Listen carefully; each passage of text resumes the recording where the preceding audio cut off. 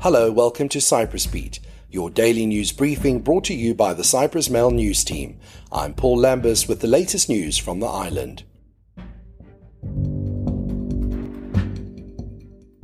10 people working at the prison have been suspended after a Turkish Cypriot inmate at the Nicosia Central Prisons was beaten to death. Justice Minister Steffi Drakou said she met with the Central Prisons director yesterday morning, leading to a request that 6 prison guards be suspended. The director, Anna Aristotelous, added that disciplinary action will be taken against 4 other prison guards for matters not immediately related to the murder. Police are investigating premeditated murder after 41-year-old Tansu Sidan was found dead in his cell on Thursday night, having suffered multiple injuries. It is understood that he was beaten with blunt objects. Alpha News reported that 2 separate attacks took place over a 36-hour period as the victim suffered a beating on Wednesday morning, but the fatal attack occurred on Thursday evening. 8 prisoners were also remanded by Nicosia District Court on Saturday in connection with the attack. They were arrested late on Friday.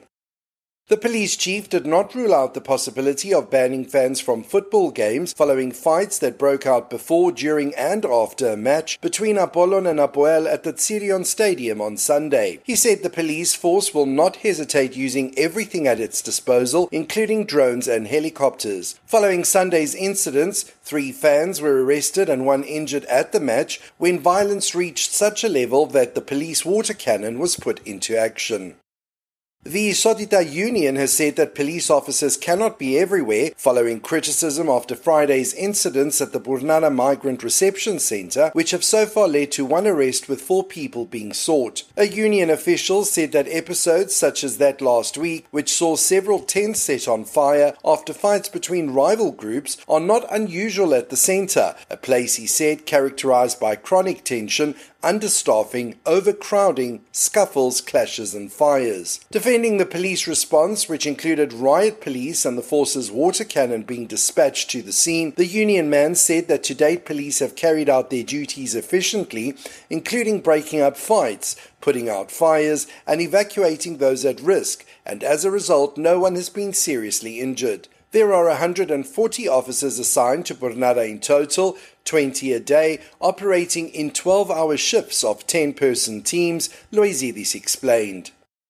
The European Parliament Investigating Committee will arrive in Cyprus today for a fact-finding mission into the spyware scandal centred in Greece. Cyprus will be part of the MEP committee's focus as the predator software allegedly used against opposition politicians and journalists in Greece is owned by a company formerly incorporated in Cyprus. The European Parliament set up a special committee back in March after the scandal broke in Greece. That resurfaced claims and counterclaims in Cyprus over the shady black spy van, with the Deputy Attorney General in August denying that there had been a cover-up in the 2019 case.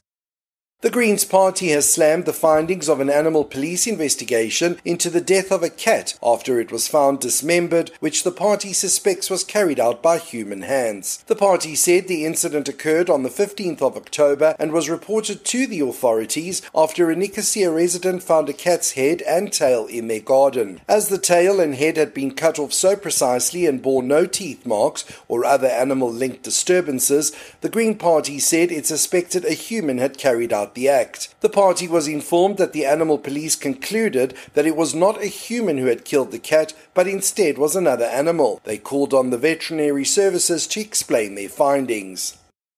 And finally, electricity prices rose sharply by almost a third in Cyprus during the first half of the year, according to data just released by Eurostat. The data show a 32% increase from 19.8 euros per 100 kilowatt hour during the first 6 months of 2021 to 26.1 euros per 100 kilowatt hour during the same period in 2022. That's all for today. For the latest news, commentary and analysis, please visit www.cyprus-mail.com.